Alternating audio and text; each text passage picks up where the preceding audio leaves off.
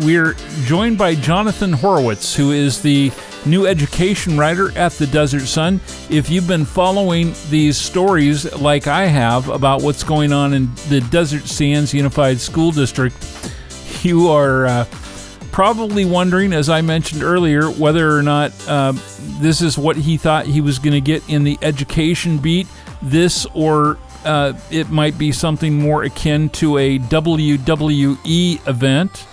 I don't know what I would think if I had to cover these things with a straight face, considering the fact that it seems like there's a lot of people who have lost all sense of civility. Welcome, Jonathan. Thank you, John. It's a pleasure to be on the show for the first time. And like you, I hope this is the first of many times. Certainly, when I took this position, I realized that now in the education sphere is unlike any time in my lifetime, and probably in most parents' lifetimes as well. The challenges that school districts, parents, community members, and students are facing or have been facing since the start of the COVID-19 pandemic are truly extraordinary in terms of their consequences for the learning environment, whether last year that was dealing with some sort of hybrid system where it was both in person or online, or the year before where in the middle of the spring term, students were yanked out of their classrooms essentially over spring break and resumed online, or this year with so many unanswered questions. So I do think that many of the parents who show up to these Desert Sands Unified School Board meetings are legitimately concerned for their children's education. And yes, some of the meetings, even though some of those before I began this job had gotten out of hand, but many parents do have and do express fair concerns. As the observer for the rest of the community, because we get to read what you write in the newspaper about what is happening at these meetings, give us an idea as to what the makeup generally has been at the last few meetings, because I get this feeling like it's very lopsided, that it's parents who are anti-mask mandate. Is there any sort of evenness in terms of the people who show up to these things, or do we just kind of have a sensation that it's I guess, a preponderance of those people because they're the ones who have the loudest signs and the loudest messages when they get up to the podium? That's a great question, John. Certainly in terms of the meetings I've covered, there is lopsided attendance in favor of those who are anti-mask and anti-vaccine. Some speakers do approach the podium or have submitted comments electronically, which are read by board members in favor of masks and vaccines, or expressing support of the board's current action following state guidelines on COVID-19 health and safety protocols.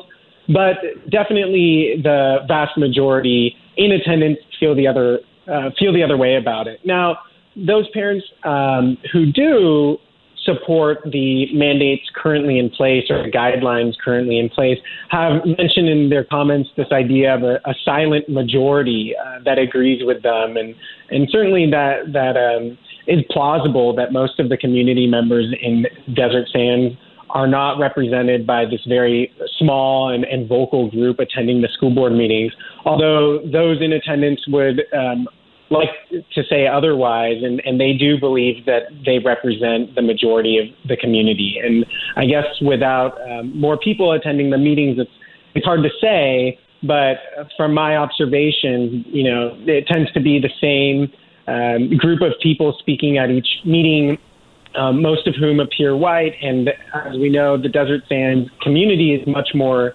diverse and represents a plurality of viewpoints, both politically, financially, and in terms of education as well. Yeah. Have you had a chance at any of these meetings to ask either the superintendent or any of the assistant superintendents or the board presidents or trustees?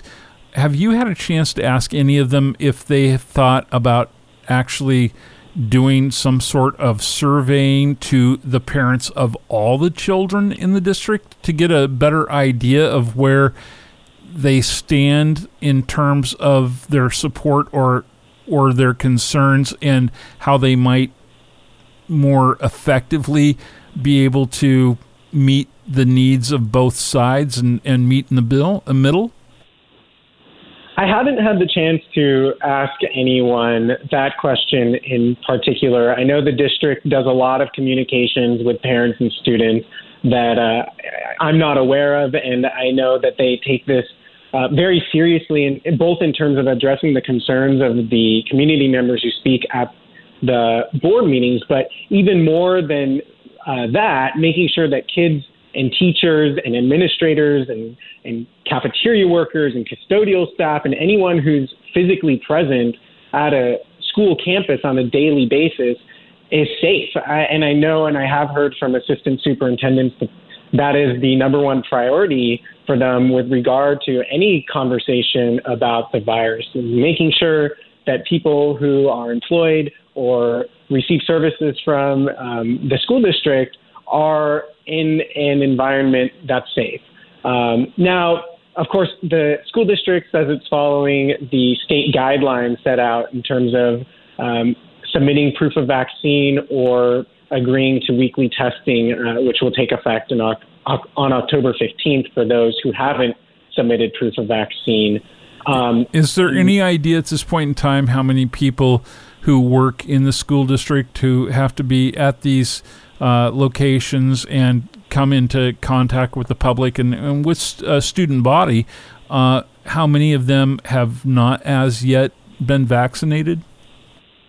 We don't know that number in particular. However, Assistant Superintendent Joe Hyde reported at last Tuesday's school board meeting that 65% of teachers have submitted their vaccine verification form, which doesn't say if they're vaccinated or not, but it is submitting one way or the other, and if that makes sense.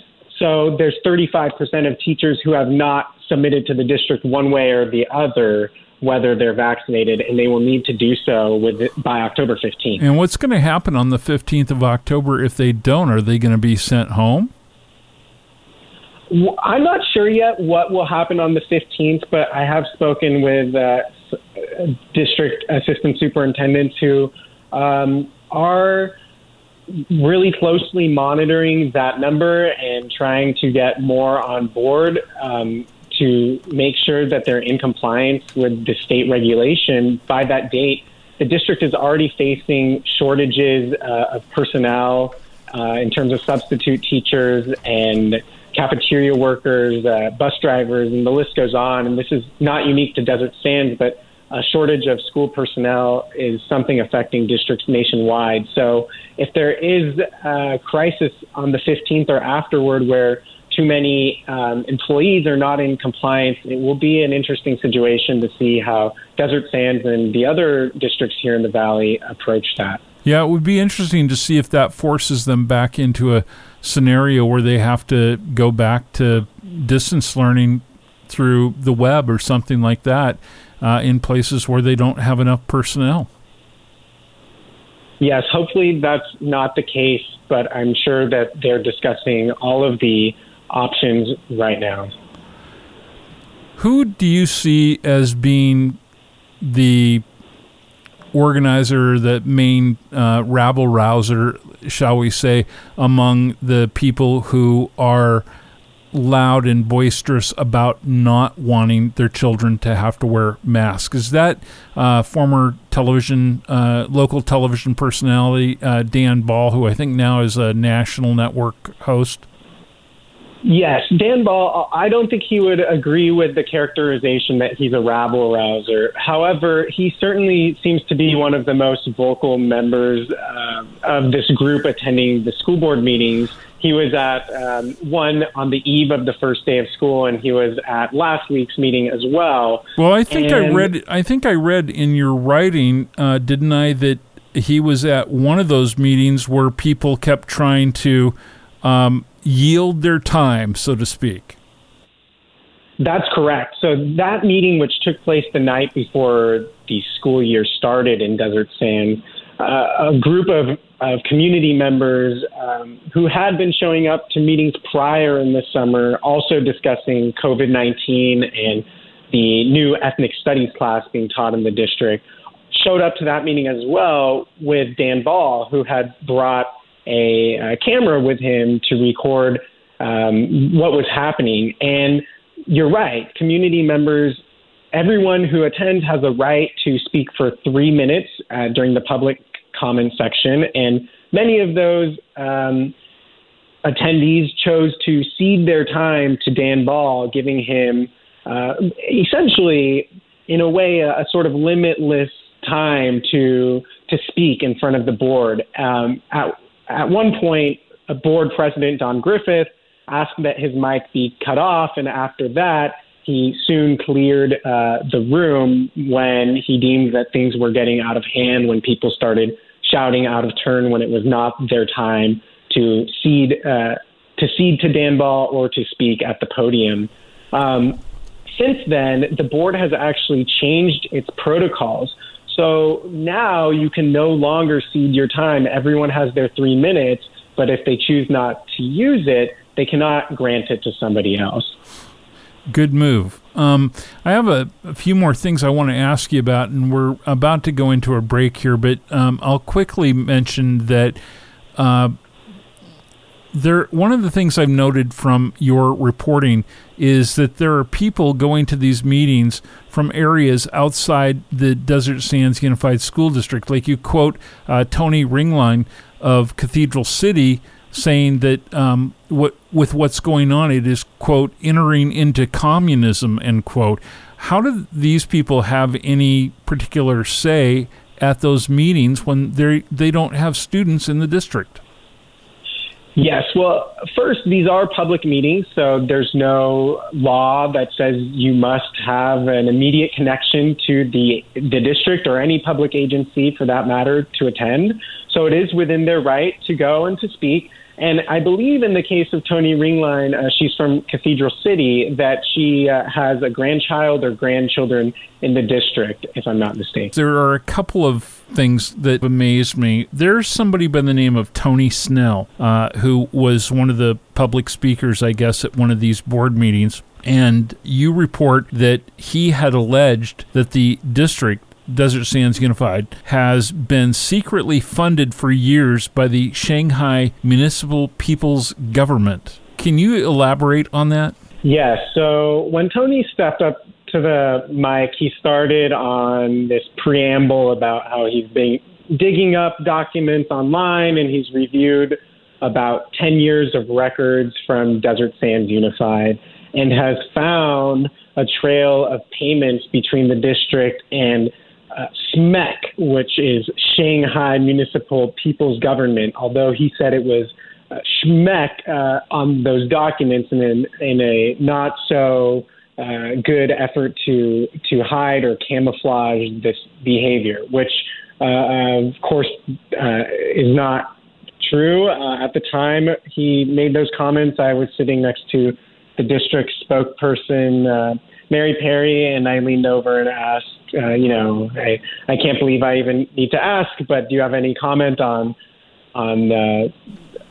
your relationship with Shanghai? And it's true, the district has an exchange program set up for students to go to China, but beyond that, there's no relationship between Desert Sands and China, and certainly no infiltration, as Tony Snell alleged, of educators. No secret funding. No secret funding and no infiltration of Communist Party education directly from China to Desert Sands. How do you keep your wits about you doing this job some days? There was also, it said in the story, one speaker comparing the district's policies to Nazi rule, and others read from the Bible, and one said that the mask mandate was harming children in a quote-unquote direct act against God. Did they further elaborate about what that direct act might be construed as from their reading of the Bible?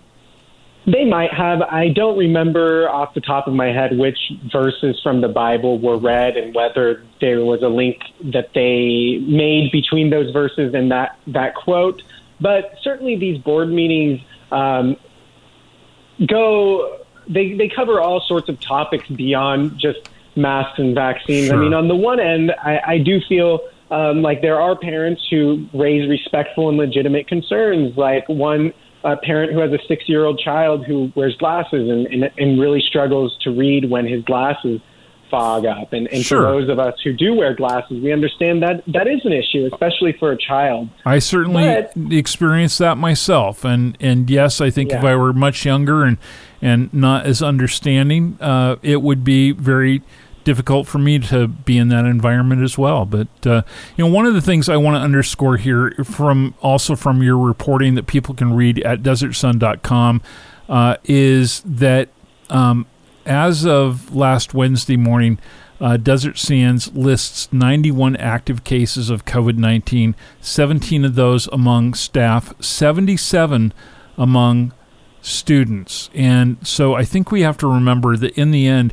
the school board and the administration, the teachers, and everyone else associated with this are simply trying to make this the safest possible environment so that kids can come back together and be with their teachers and in the classrooms. And to do that, we might have to make some sacrifices for a while.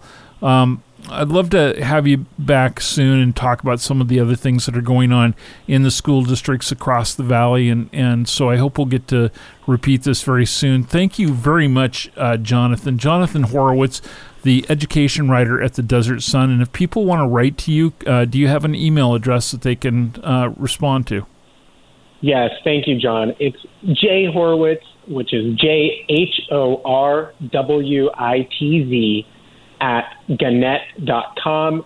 Gannett spelled GANNETT.com. Great. Jonathan Horowitz joining us today on the John McMullen Show. Thanks so much, and I'll look forward to catching up with you soon. Thank you, John. You bet. Have a nice day.